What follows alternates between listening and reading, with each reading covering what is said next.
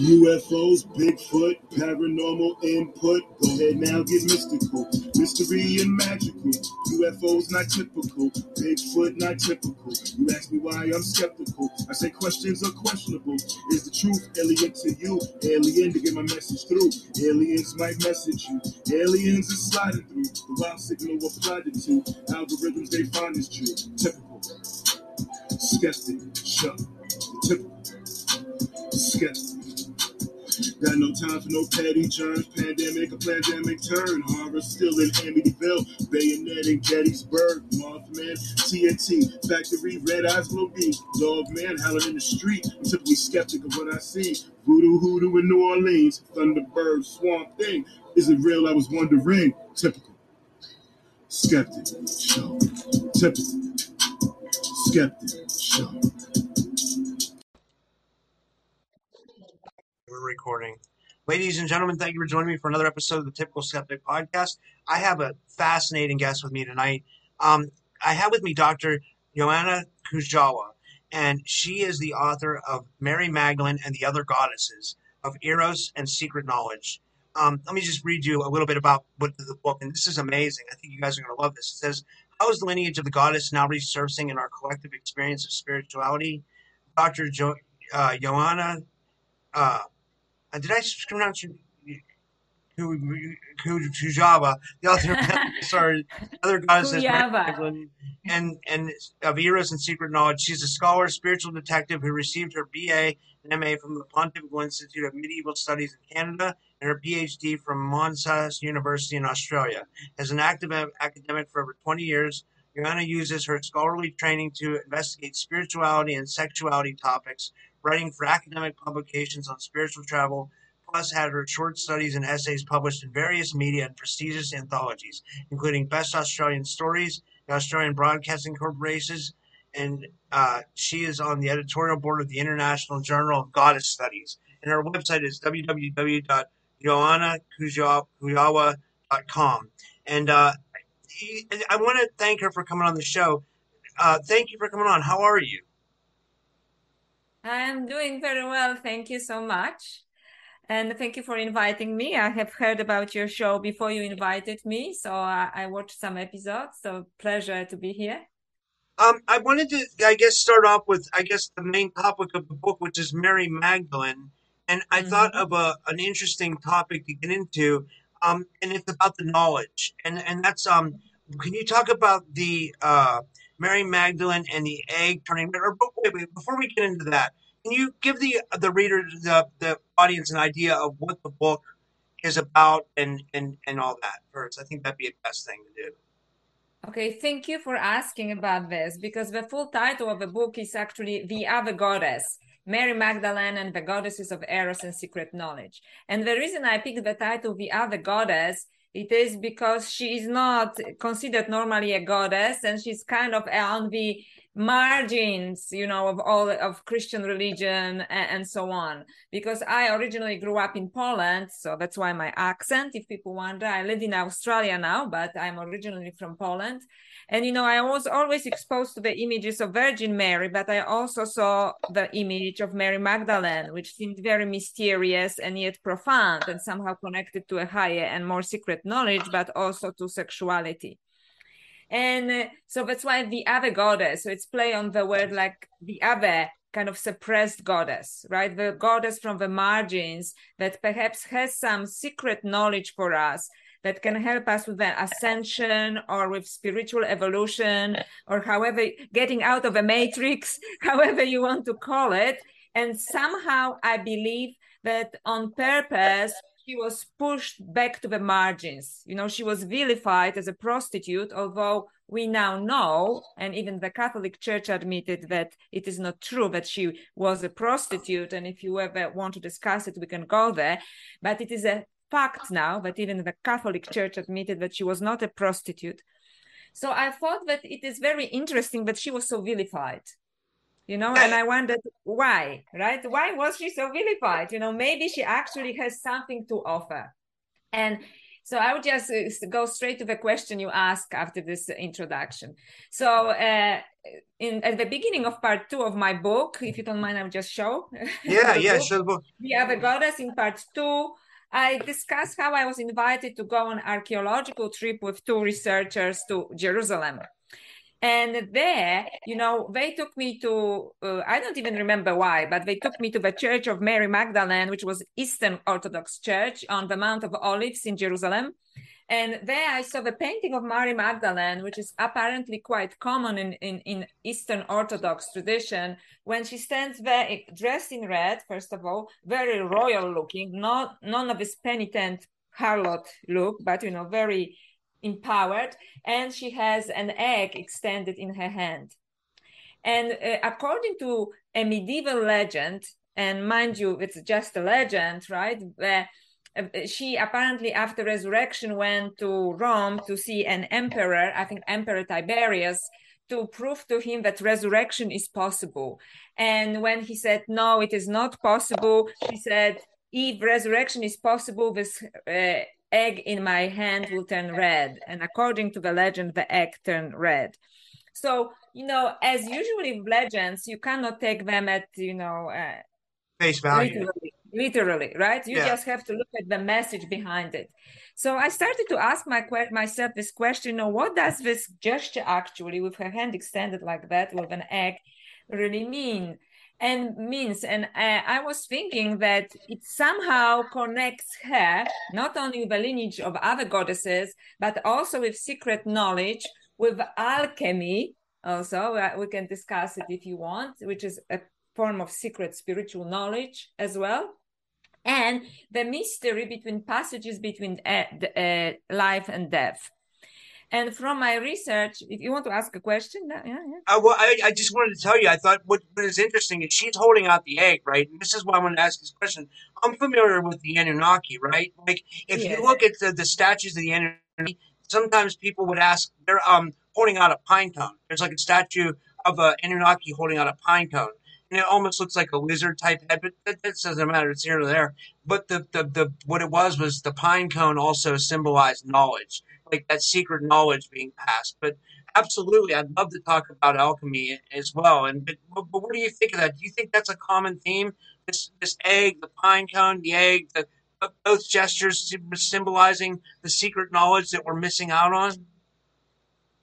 You're spot on with this, because whether it is an egg, it is some kind of fruit, it's some kind of offering, maybe some kind of warning, because I actually have learned, one thing about writing a book, you write a book, you think you've done with it, and then you learn 10,000 more interesting things about the topic. But actually, you act completely spot on with the Anunnaki. Because the first thing when I saw this image of Mary Magdalene that came to my mind was goddess Nimna, which is the Anunnaki goddess, the one that, according to the Anunnaki tradition, at least, she played with the human DNA, and she was like the good one, basically, right? Because she was the mother. They call her the mother of humanity. That's right. And we know that if you go into the Anunnaki, they were good and they were bad, a little bit like gods from different traditions, a little bit like aliens, good and bad, and the same here. So she was the good one. So the first representation of Nimna, which is like 4,500 years old, and this is the one that we know of, that could be earlier, from Sumer, is she sits, by the tree of life of knowledge on a throne. There is an upright serpent behind her, which could, some people argue in esoteric traditions, could symbolize the serpent, could symbolize either awakened life energy, or Kundalini, as it is called in esoteric Hinduism and in Tantra, or in Western tradition, that perhaps it's a helix of a DNA, right? Because it's the serpent, the serpent that is present everywhere in the Bible and everywhere, and everybody interprets it differently. And with her hand extended, just like Mary Magdalene, she passes the fruit, the something, the egg, the something that is in her hand, to a male figure, which is a human. She's slightly bigger because she's a goddess, right? And she passes this fruit to him. So I thought that's interesting, because this is a very ancient image. And here we have Mary Magdalene, who is basically portrayed in the same way, who's been vilified in institutional religions. And I thought, are there any other goddesses that are portrayed like that in the same way? So I was looking then to goddess Inanna, which is slightly younger goddess from Assyria. And goddess Inanna is portrayed in the same way. In fact, very often also she's portrayed with a serpent in her hand. Like she's the ruler of the serpent, which means she's the ruler of civilization also, all the rules of civilization, the ruler of knowledge. What's interesting about that is there's a Sumerian tablet which connects her and Enki, and Enki's like her uncle, and she's going to Enki because she's trying to get the tablets they call them MEs, whatever that means. I think it basically means the tablets of destiny, and she tricks Enki into drinking alcohol, and she gets Enki drunk and takes these tablets of destiny, and then he has someone go after her. That's how the story's portrayed, right? I don't know if you ever... It's interesting, right? Yeah, it is. It's very interesting, but also, so that's true. That he in different, because these are mythological stories. So again, we read them not in a literal sense. So some people say it was uncle. Some people say it was a grandfather. But she's definitely one of the Anunnaki as well. And the serpent is also supposed to represent the reed, and the letter for her is also the reed, which is the portal between death and life, which is also symbolizes the tree of life. Can you explain that a little bit more? The portal between death and life. That's really interesting to me. I think that's deep. That's real deep. Yeah, I really am. I'm really fascinated by this because all we know is the reed or the serpent or the tree with the goddess next to it, and also on Crete, the goddesses are portrayed with a serpent. This is supposed to symbolize, they call it axis of the world, which means the center of the world, interestingly portrayed by either a serpent or an egg, which create a portal between death and life or between dimensions. I love that. Yeah, I love it too. And I thought, we don't know much about it, but what a possibility. And that's why they were so powerful, and that's why they were worshipped. And then I was thinking, so this is Inanna, and she was like the most powerful goddess at the time, goddess Inanna. And yes, she kind of tricked. It's very good that you reminded me of this by her uncle or grandfather Enki. And when she also was forced to go to the underground, she was tricked then herself. So there was lots of trickery in the stories. And then she had to ask for his help, and he did help her. So she managed to resurrect herself with his help. So they have a complex relationship. But for the story here, it is important that she tricked him. She got him drunk, and she got the tablet of destiny or civilization or life from him. It's called M-E. And we are guessing what it means. So I thought, okay, so what is it to the story? So there are certain elements. There's a trickery, there's a betrayal, there's going on the ground, which is mean dying and resurrecting, passage between death and life, dimensions. And is there another goddess? And yes, and I found, the very famous goddess of Egypt, Isis. She is portrayed with the same symbolism because they're actually the famous Ankh, like that people love to see. So it's actually Egyptian Ankh, yeah. Yeah, it is apparently a combination of a couple of things. One, it is the serpent, right? Because it's kind of, that does this kind of circular thing at the end. The tree of life and wisdom. And the way it is done, because Egyptians really loved that symbolism, at the end here, it also portrays like a cross, which later carries on to Christianity. The Ankh has this kind of thing, like a serpent and tree. And then the cross, so the Christian cross actually comes from this, which is also really, when you think of the Christian story, something about moving between dimensions and death and life, right? This is what resurrection really is. For me, resurrection is moving to another dimension, not to, coming back to life in a body.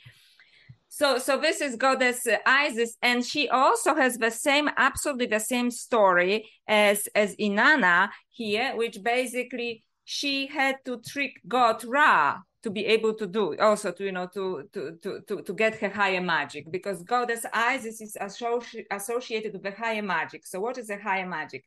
Regular magic. I have a question. Is the higher magic also the sex magic, or is that completely different? Or could that be considered similar? So actually, sex magic is a part of higher magic, but it's not. Higher magic can be different from sex magic. So sex magic is part of higher magic, but it could be something else also, right? I mean, so just higher magic has certain, tools, and sex can be one of the tools. But basically, lower magic is basically, this is what Wicca does, playing with natural elements. So there's always a pay, like you get this, but you have to pay for this some other ways, right? There's like this kind of cause and effect. When higher magic, it is like you go straight to the divine design and you rearrange it. It's like almost on a cosmic level. So you can do it through the use of particular language, which is different ritual formulas that I give some of them in the book from other people's research also, and or you can use also sexuality for this, but it's a very complex topic. We can move to this later. So she was using higher magic, and she stole this higher magic from God Ra, exactly like Inanna did. It's just the names of the goddesses change, the names of gods change because it's different culture. So it was like transported to a different culture. And then we move, to Mary Magdalene. And by the way, all of these goddesses have sexual undertones, right? So they were, for example, Inanna. We don't know much about Nimna. We just know Anunnaki and so on, right? But Inanna, definitely a very kind of sexy goddess. She had her partner with whom she used what I would call sexual alchemy. His name was either Tumus or Dumuzi, depending who translates the text. We know that Isis, through magic, sexual magic, managed to resurrect her husband temporarily enough to conceive a child, right? Horus with him and so on. And here we have Mary Magdalene, who, the sexual element was kind of passed over, but in a very negative way, not in a empowering way, but in a negative way, because they made a harlot out of her rather than, goddess of secret erotic knowledge. But strangely enough, even in Christianity, she was necessary somehow for the resurrection of Jesus, because she is the first, even in the canonical Gospels, to notice, to see him resurrected. And if I can just digress for a moment, so she's one in the line, lots of the symbolism, because, if you read, first of all, we have to remember that the original Bible was actually, even the canonical Bible, which is the one that people read nowadays, not the Gnostic text, was written in Greek. So when it was translated to Latin, the moment when Jesus and Mary Magdalene see each other at the moment of resurrection, so to speak, it's translated to noli me tangere, which means do not touch me, which is kind of, negative, and it was interpreted as, don't touch me, woman. When in original Greek, it's nemu aptu, which means do not hold on to me because I have not ascended yet. That's so deep. He was obviously going through some kind of alchemical process, right? From a kind of raw biological state to another state. And he's telling her, look, just be careful, right? Because I'm still in metamorphosis, so to speak. So she is present there as well. So I think that these goddesses are somehow connected. And if you allow me to speculate a little bit. Wait, can I ask you a question? I have an important question. I'm so sorry. And you're on fire, by the way. This is amazing. I love that you know all the ancient texts. You're a perfect guest for my show because I talk about this stuff a lot, and I just love your knowledge, and you're on fire, by the way. So that just give you a compliment. But I just wanted to ask you, is it true that Mary Magdalene came from the temple of Isis and sex magic? Is that true? Or is that a speculation? Well, we never, first, okay. So that's actually excellent question. So because I'm also a scholar, I don't want to say something is true or not. I can say what is possible. And it is definitely possible. But why I cannot say it is really true? Because this knowledge about all of these goddesses, and especially about Mary Magdalene, I always say it was hijacked. So basically, all the traces of them were removed, or they were called harlots and, whores and prostitutes. So nobody would look there because, who wants to have anything to do with somebody like that, right? So what we have is just lots of very often lost oral tradition and Gnostic sources. And this comes for all esoteric traditions, because I studied similar goddesses in Tantra as well. So most of his traditions are oral or esoteric, which means you have to belong to a particular group of people that probably out of necessity for secrecy, they had to keep it undercover, right? Because they didn't want to be prosecuted.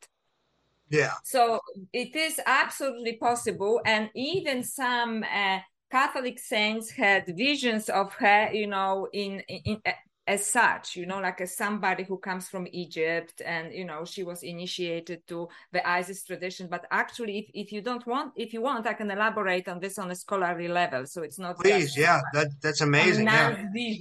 Some nuns vision, which is our subconscious is wonderful, and especially mystics, they can bring up stuff to awareness, collective awareness that is important. But when I was looking into this, I was thinking, okay, so what happened to Mary Magdalene after the death of Jesus, or after the resurrection, right? After the crucifixion. And I came across a work of another scholar called John Taylor, and she just was not talking about Mary Magdalene, but she was just saying that there was this in ancient Alexandria, 1st century, what a cool place to be, right? All the heretics, all the great minds, all conspiracy theorists, lived in Alexandria 1st century. That was where the library was until they burned it down, right? Yeah. And I thought, like, if I were Mary Magdalene, I would go there. But because because it was such a cool place, that everybody who was, a counter mainstream, so to speak, and bright, went there. So she was just talking about completely something else, the scholar, but I made the connection. So that's why I'm giving her credit. So she was writing about this 1st century famous philosopher Philo of Alexandria. He lived in times of Jesus, contemporary of Jesus, great mind, Neoplatonist. And in his work, Vita Contemplativa, he says that in the region of Alexandria, there is a group of Therapetae, they call themselves Therapetae, which is a group of philosophers and healers associated with the temple of Isis, and they were also associated with the Essenes in the Holy Land. So now the Essenes are a Gnostic group, and some people associate Jesus and John the Baptist with Essenes, and so on. So I thought, wow, that's pretty cool. Not only this group called Therapetae that had a connection both with Isis and with the Essenes in the Holy Land, they allowed women to that group. Because they were really open-minded, because before it was just, men were allowed because women were not educated, not allowed to get education and so on. So I thought this is a very interesting connection, because Mary Magdalene, if there is a connection between Jesus and the Essenes, which is a Gnostic group, and we can later talk about Gnostics if you want, because, for the Gnostics, Mary Magdalene was the most advanced disciple of Jesus and his partner as well. After the event of crucifixion, she could have gone to Alexandria, right? Because there was this group of people who would have welcomed her, who were connected also with the temple of Isis and with the Gnostic groups in the Holy Land, right? So that would be a perfect place for her to go. Not only this, in some interpretations of Gospel of Judas, which is a Gnostic gospel and so on, some scholars say that the reason why Judas actually couldn't stand Mary Magdalene, for example, it is not because she was a prostitute, but that there was something improper about her. And what some people believe that what was improper about her, it was that she was not a Jewish Orthodox. For one reason, because in some sources it says that her father was an Egyptian who married a Jewish woman and converted to Judaism, but also kept his old tradition, associated with Isis and so on. So basically, she was kind of like a hybrid, right? So to speak, in this respect, she was not pure blood-wise, right? So this was part of the reason why, there was some kind of impurity about her, which could be, ethnic impurity or something. So there's so it's a long answer to your question, but yes, there is a possibility, even in scholarly possibility, that either before or after she had a connection with the temple of Isis. Now, let me ask you this. Do you follow the theory that she could have possibly been, it went as far as being the wife of Jesus and that there was a bloodline? I mean, because I know it's like, I don't know if it's proven or where would you go with that theory? I am a little bit ambivalent about it, okay? So I will tell you again about my research, and I respect everyone's research, but I think that, sometimes we go too much in one direction and then get lost because it's the bloodline, it's a great story. But I will tell you why I'm not so cool about it, but possible, but I'm not so cool about it. First of all, okay, in the Gospel of Philip, which is a Gnostic gospel, Mary Magdalene is called koinonos to Jesus, which means intimate partner. That does not mean a wife, because there's a word for wife. But it doesn't mean a prostitute either, it just means they were really close. Okay, yeah. So this is what it means. They were really close. And in another Gnostic gospel, disciples and Peter is always jealous of her because he, thought, I'm the first, what's going on here? The disciples ask Jesus all the time, teacher, why do you love her more than us? And my answer to this is like, duh, why do you... he loves her. He's in love with her. Yeah, they have a relationship. That's why he loves her. Why do you kiss her? Okay. Why do you kiss her? Well, he kisses her because, they are in a relationship. So there is this argument that because he probably was a rabbi, because, he was a teacher, then he had to marry as a Jewish rabbi. So then they would have to be married. So it's quite possible that they were married if he was, ordained rabbi, because in this tradition, you had to be married. You know what I mean? You couldn't be just a rabbi going on around without a wife. You had to be married. Yet we also have some good evidence that he might have been connected with other groups like the Essenes that didn't follow the rules. In fact, they left Jerusalem because they thought that the temple was completely corrupt, and they started their own alternative communities in the desert. So they maybe didn't marry. So just as an assumption that he had to marry is like, it's not such a strong argument anymore, right? Because it doesn't take into consideration the Gnostic groups that very often were against actually procreation because they thought it just, more enslavement, in the body and so on. Yeah, because the Gnostics were very advanced. They thought we were like living in the Matrix, right? Yeah, that's right. They were like the first, the Wachowski brothers or sisters now, right? Like they were just the first one. They said the Matrix is here, right? Like so. Yeah. So I'm not so sure about this. And also from spiritual point of view, and I'm a serious spiritual seeker also, not just an academic, I don't see much value in the theory. And I am happy if somebody argues with me because I'm going to look into it in the future. In a bloodline theory, because I think what is spiritually advantageous to have some bloodlines of kings or queens? How does it help my spiritual evolution? Do you see my question? Yeah. Just because there is some group of people that were somehow privileged by bloodlines, frankly, I consider it completely unfair. I think that my spiritual practice, your spiritual practice, your search for truth, and I'm talking your and mine as, collectively, is a pathway to our enlightenment, to our ascension, to our spiritual evolution. So how does it help anyone that there is some select group of people that they have something that nobody else has?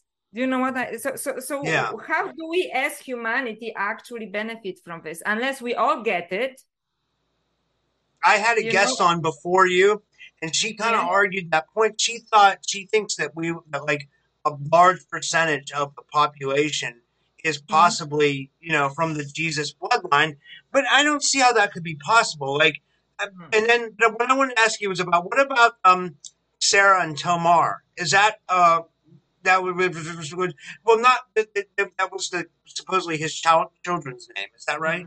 Yeah, that's right. So first of all, Margaret Starbird, who did fantastic work on Jesus and Mary Magdalene, and you know, and she opened my eyes to this whole possibility. However, I disagree with you on this point. I'm taking it in a different direction, because she said that Mary Magdalene was the bride, you know, that they were legally married, and then she went to France and she gave birth to a child called Sarah. And this is what the Black Sarah is, you know. And it doesn't stick historically. Okay. And it doesn't stick mythologically. And I will tell you why. If there was a daughter, which perhaps there was, so according at least to a Templar tradition, what is recovered from Templar tradition, her name would be Tomar or Tamar, which is actually has biblical sources. Why it is not Sarah, I believe, because there's a long-standing tradition of gypsies, and they have a Black Madonna, right, that they still celebrate in southern France. They go on the 24th of May. There's a big celebration. All the gypsies from around the world still come, you know, and celebrate the Black Madonna, whose name is Sarah. She is not the daughter of Jesus and Mary Magdalene. They believe that she is the gypsy queen or gypsy shamanic leader who saw Mary Magdalene with her companions arriving in southern France 15 years after the event of crucifixion. And she had a vision that this important spiritual teacher is coming to France, and she welcomed them at the shores near Marseille, city in southern France. And her name is Sarah. So I think it's a little bit too much of coincidence, you know, and then in Middle Ages, it get all confused, you know, like Sarah, Mary Magdalene, maybe it's her daughter, but they said she's not the daughter of Mary Magdalene. She is a shaman or a queen who welcomed Mary Magdalene at the shores. However, there's a separate tradition that says that if there was a child, and both traditions claim it would be a female child between Mary Magdalene and Jesus, her name would be Tomar or Tamar. Somehow Templar, who, you know, it's a long story, knew about it. And that's why one of the actually castles in Portugal is called Tomar, you know, in the name apparently of this female descendant of Jesus and Mary Magdalene. But my question once again is, why should we even care? So they had a child. So I'm happy that they had a good relationship, right? And that they had a child and so on. But I really... I believe that they both were great spiritual teachers, and that we should focus on their teachings, you know, and our own possibility as spiritual beings, rather than on some weird theory that they started some weird French dynasty, you know, which is actually, frankly, didn't contribute much to anything. Why it is of any consequence, I could be completely wrong. I'm a scholar, so I'm open to different possibilities. But at the moment, I know... I'll just tell you. Can I tell you why people think it's important? Because they think maybe possibly Jesus's lineage links back to Enki, who, you know, and Ninmah. They think that Jesus could be a descendant of Enki and Ninmah, which would have been, you know, the creators of humanity, which also means Jesus would have been a relative of Adam and Enoch, which would have means he would have been a relative of Enki. That's how the tree would have went. And so they think that bloodline goes the whole way back to the Anunnaki. That's why I think people think it's important. That's the only reason I can see. I don't know why else, you know. And then people want to find out if they're a part of that bloodline, or if they could say they're part of that bloodline, and they would be connected to the Anunnaki. See what I mean? So yeah, but that... Thank you. So that actually reminds me of something else that I would like to share with you. But this is my question. So why are they so interested in bloodlines? Because very often they claim, oh, by the way, I am the descendant of this. And I think, oh, congratulations. You know what I mean? So you're special. You're special. You know, and one thing, if you're on a spiritual path, you should know, you know, you're not special. We are all special. Yeah. Once you feel you're special, you're already on the wrong path. You know what I mean? And I'm being opinionated here, right? But we are all special. Right? Yeah, that's a good point. So often people believe in bloodlines because they believe, you know, and by the way, you know, I am that, you know. So that's why I'm suspicious of it. I'm not against it. I'm kind of, I use my kind of academic discernment here. But what you touched upon with Anunnaki and Jesus is very interesting, because when I was investigating these goddesses very shyly in The Other Goddess, in my book, The Other Goddess, I kind of asked a question shyly because I thought I don't want people to think I'm crazy, right? Who are these goddesses, right? Who are these goddesses? So I said, maybe there are three possibilities. One is that perhaps this is like some form of consciousness that emerges in us collectively, because there's more and more talk about it. So it's not a coincidence, something in human consciousness wants to bring them back. Like there is some missing knowledge, and I think we all know. We are waking up to the fact that, yes, it is some kind of crazy matrix, right? And at the same time, there is this new knowledge that is popping up that was what I call in the book hijacked, right? Hijacked. Yeah. So maybe it's something in our consciousness. Next one is maybe it is the same entity resurrecting herself over and over again. The same like maybe Jesus resurrected himself over and over again under different names, which is kind of Eastern influence. If you believe in reincarnation, which I personally do. There was a guy that I followed much, but his name was Gerald Clark, and he believed that Ninmah was Isis, and I believe he believed Isis was Mary Magdalene. So, I very well respected him, and so he kind of would agree if he was alive. He passed away, but he would agree with your. He wrote a couple books on the Anunnaki and stuff, so he would agree with your take on that, and I personally would agree too. I think that's, and I think Jesus could have been Adam or Enoch, or I think Jesus could have also been Thoth, or also he could have been Quetzalcoatl, Melchizedek, same thing. That's right. So it could be that there's the same entity resurrecting them.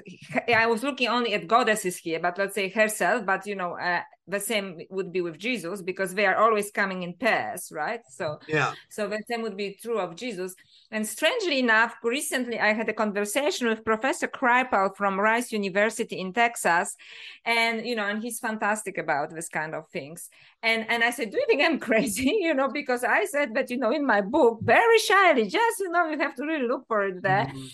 That it could be some kind of entity, a biological entity that resurrects herself and so on. And he said, no, actually, people have lots of experiences, because he's looking to spiritual experience and supernatural experiences and alien abductions and so on. And he says, no, actually, you're not crazy. It is quite possible. And a third thing that I'm looking into the book, when I shyly, say what is a third possibility, it is that perhaps there are some kind of, I said, alien entities that keep coming back, not necessarily resurrecting biologically, but keep coming back. Now, I would also add that I start to believe more and more into interdimensional beings. Yes. And including with aliens. I think also Diana Pasuka, I'm sure you're aware of her famous book, The American Cosmic, right? Yes, it's amazing. Yeah, I love that. I love her. And by the way, she wrote me a great endorsement, so I'm so honored. Wow. So anyway, for my book. So I think that there could be some interdimensional entities, which is my, I think, strongest theory at the moment, that popping up, and telling us, and they often, this kind of entities often communicate in symbolic ways, either telepathically or symbolically, with these different symbols telling us, popping up in our consciousness, that there's another form of knowledge, that there's another way of looking at things, that there's another way of liberation, there's another form of consciousness that we neglected.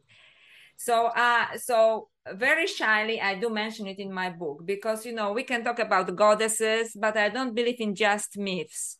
Myths is a history of our consciousness. Yeah. And it is more than an our consciousness. We can communicate with different beings as well through our consciousness. It's just not some kind of cloud around your head, right? Consciousness. So I think that it's quite possible that some advanced entities try to communicate with us, but I say I'm very shy about it in my book, because I didn't want to, because you want to be taken seriously for your research, right? And and that's right. It's a touchy subject, because it's not, we can't prove it, right? But it sounds reasonable, I'll be honest with you, it does. Now let me ask you this: like, how does sexual alchemy and eros I mean, besides the fact that a lot of these goddesses were, you know, sexual in nature, but like, can you talk about how that part of it fits into your book? Because I think that's really interesting as well. Okay, thank you. So I'm thinking where I can start with. So first of all, it started at the same point, you know, when I started to be fascinated with Mary Magdalene, because there's clearly some sexual and erotic aspect there to the story, right? So at the beginning, I couldn't find it, you know, didn't know how to approach it, and I started to look at the esoteric traditions of India, right? So I started to be interested in esoteric tantra. In my case, it was I studied Kashmir Shaivism as a form of esoteric tantra. And there's a long-standing oral tradition of first yoginis or dakinis, which is basically female women, but also female entities, you know, because they also claim to move between different dimensions. That's why sometimes people actually feared them, because, you know, they were powerful entities.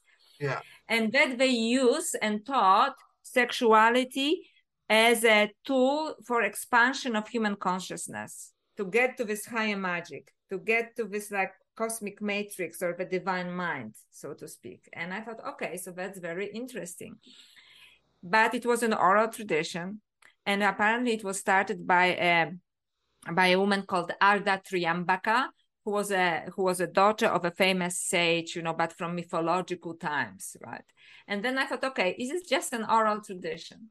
But in the 10th century, India, there was a famous philosopher, and now it's historical, right? It's not mythology, it's historical, called Abhinavagupta, who wrote he was like Einstein of his age, okay? He wrote a great book called Tantra Loka, or the light on tantras, and in chapter 29 he describes what I call sexual alchemy in my book, but basically sexual rituals for expansion of human consciousness, so we can walk like gods and goddesses on earth. This is what he says. I'm quoting him here. And once we know how to do this, we walk like gods and goddesses on earth, because our consciousness erupts. You know, I call it erotic rapture. You know, like erupts, right? So it opens up. We crack open, you know, from the limitations of the matrix, so to speak. So it's chapter 29 of Tantra Loka. However, it is very encoded, you know, because it had to be secret. And I spent a year and a half studying it with a Sanskrit scholar, you know, and a Swami and a Buddhist monk, you know, to simplify it a little bit. And parts of it are in my book as well. But basically, sexual alchemy is this: the use of sexual energy for the expansion of human consciousness. But so you're one with God. You become God, basically. Can I tell you something? I want to get your opinion on something. Like, and this is this is the male side that I've heard. I follow this anthropologist. His name's Robert Sepper. He's a brilliant anthropologist, and he's talked about, like, for men's, this is kind of like a sexual alchemy. I want to get your thoughts on it. For men, I'm going to say this in the most the best way possible, like, so it doesn't sound weird. Men go have sex until for a long, and they build it up and they build it up and they build it up. They don't copulate, you know, and then he said that turns you do that, and it turns into, you turn that into consciousness energy. Like, and there's an Asian guy who says that, like, when you do this semen retention, you can speak with God. Have you ever heard of this? And like, yes. Yes. So first of all, that's a very good point. So first of all, there are many tantric traditions.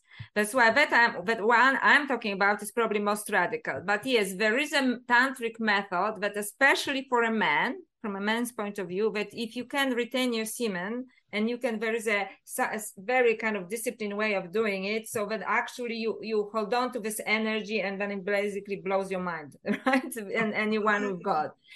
So that's one way of doing it, which is more aesthetic way of doing it. This way was, I think, partially adopted by Chinese and Tibetan, by Chinese Tantra, which is, you know, the more Taoist Tantra, which basically talks a lot about retaining of semen, but they have a completely different purpose. Can I tell your listeners and viewers? Yes. The purpose of this Taoist Tantra is to prolong your longevity, which is a very Chinese concept. What means, because it's a life force. Sex is a life force. It's an atomic bomb in your body.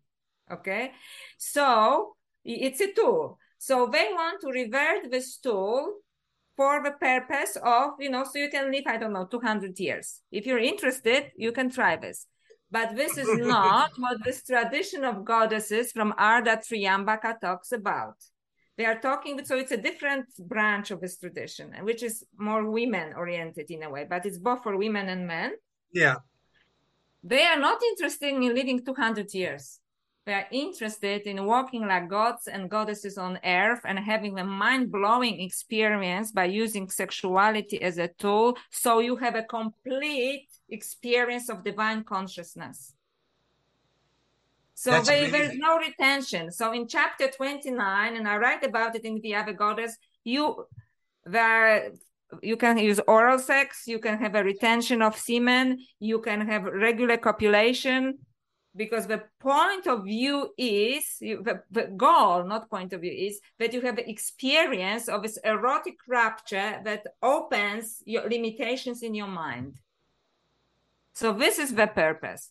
And if this is the purpose, which is actually ritualistic purpose, right? So it's just like you use, and they in chapter 29, Abhinava Gupta says, you use this, and this is like this part of a ritual in a temple, and this is like the other ritual in the temple. So basically, you honor your bodies, you say certain mantras, you use fragrant oils, and you have a full sexual. Sometimes it's just oral, sometimes the full sexual engagement. But the goal is expansion of consciousness, mind-blowing expansion of consciousness, not longevity, right? Yeah. And so this is there are different types of tantra. So this tantra is like a outrageous maybe part of tantra, but it also says, I want to be one with God, and I can use sexuality to get there. That's amazing. That's amazing. Yeah, so it's a completely different concept than others, huh? Yeah. I love this, how it all fits in. Now, let me see. I'm going to ask you, how does this is the last question I have for you, the Christos Sophia document, which, can you explain to the audience why that's really important? I thought that was important. I should have asked you about that earlier because it didn't transition right. But I mean, I still wanted to ask you about it, but it's a Gnostic document. I think it's a really important document. Can you talk about it? Pistis Sophia, right? Yes. Pistis Sophia. So Pistis Sophia is one of the Gnostic documents in which, Mary Magdalene is portrayed as the leading disciple of Jesus, or favorite disciple of Jesus. Because in Pistis Sophia, and it's a very esoteric document, very mystical document. It's actually about moving from different dimensions, flying through different levels of reality, which is also actually similar to some tantric teachings and so on. Like different in Tantra, it's called tattvas, so like levels of reality through different portals. And the disciples ask Jesus questions. There are 42 questions that disciples ask Jesus, and 39 of them are asked by Mary Magdalene. So it kind of, for me, shows that she was a prominent disciple. And in this document, also, Peter again says, why do you even bother talking to this woman? Can she just shut up? And Jesus says, no, Peter, leave her alone because she's infused with the Spirit. Because many Gnostics believed that Jesus gave 3 levels of teachings. One to the simple people around the Lake of Galilee, the parables from the Bibles. Second one to his disciples. And the third and most advanced teachings and most intimate teachings, I would argue, with Mary Magdalene. That's amazing. That's amazing. So this is... So, and in many Gnostic documents, the theme repeats itself over and over again, the struggle between Peter and Mary Magdalene, and actually Peter, who is really annoyed, right, about her prominence in Jesus's life. And Jesus constantly telling him off, leave her alone, because she's special, spiritually special. And it just... Sorry, go ahead. And just to let you know, just to kind of bind it together with chapter 29 of Tantra Loka, in this particular tantric teaching, it is believed that for this particular experience, a man needs a woman because they use female sexual energy to get there, to get this mind-blowing experience. So basically a woman, it's called that a woman is like a ladder. Woman's sexuality is like a ladder because it's a powerful tool. And the woman starts to have a powerful movement of energy, of Kundalini energy, right? Which is, we can discuss it maybe some other time. And this energy spills on her partner and he starts to have this. So it's this experience as well. So the Kundalini, we can talk about this now. I'd love to address it real quick. The Kundalini can actually be achieved through sex, is what you're saying, which is like interesting because I feel like I've had a Kundalini experience normally, just like meditating. You know what I mean? Yeah. I felt the energy go up my back. I can't say for sure if I did.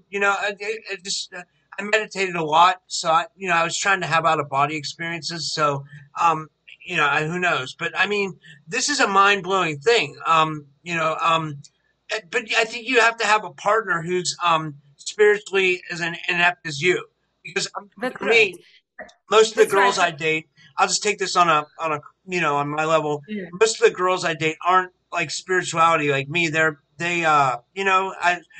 I would have to find the right partner for this to work for me. Like, it has to be a match, right?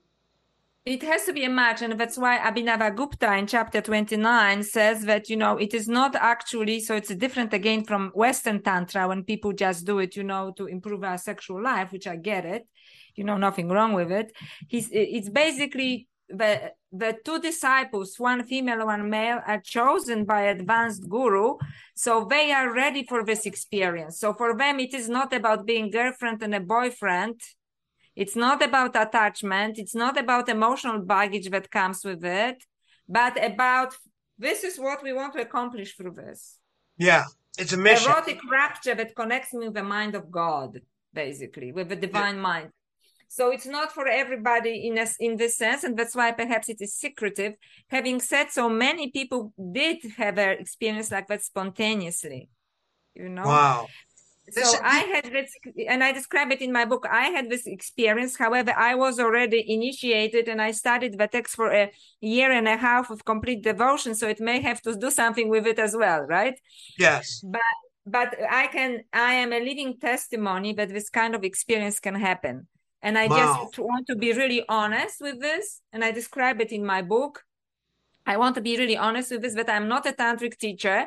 Therefore, I don't know how to repeat it. However, I studied, I was initiated, and I had this experience. That's amazing. And you feel Kundalini energy waking up at the bottom of your spine. It is moving, first it erupts in your heart, then it erupts stops at the last moment in your forehead, and then erupts in your forehead, and that's it.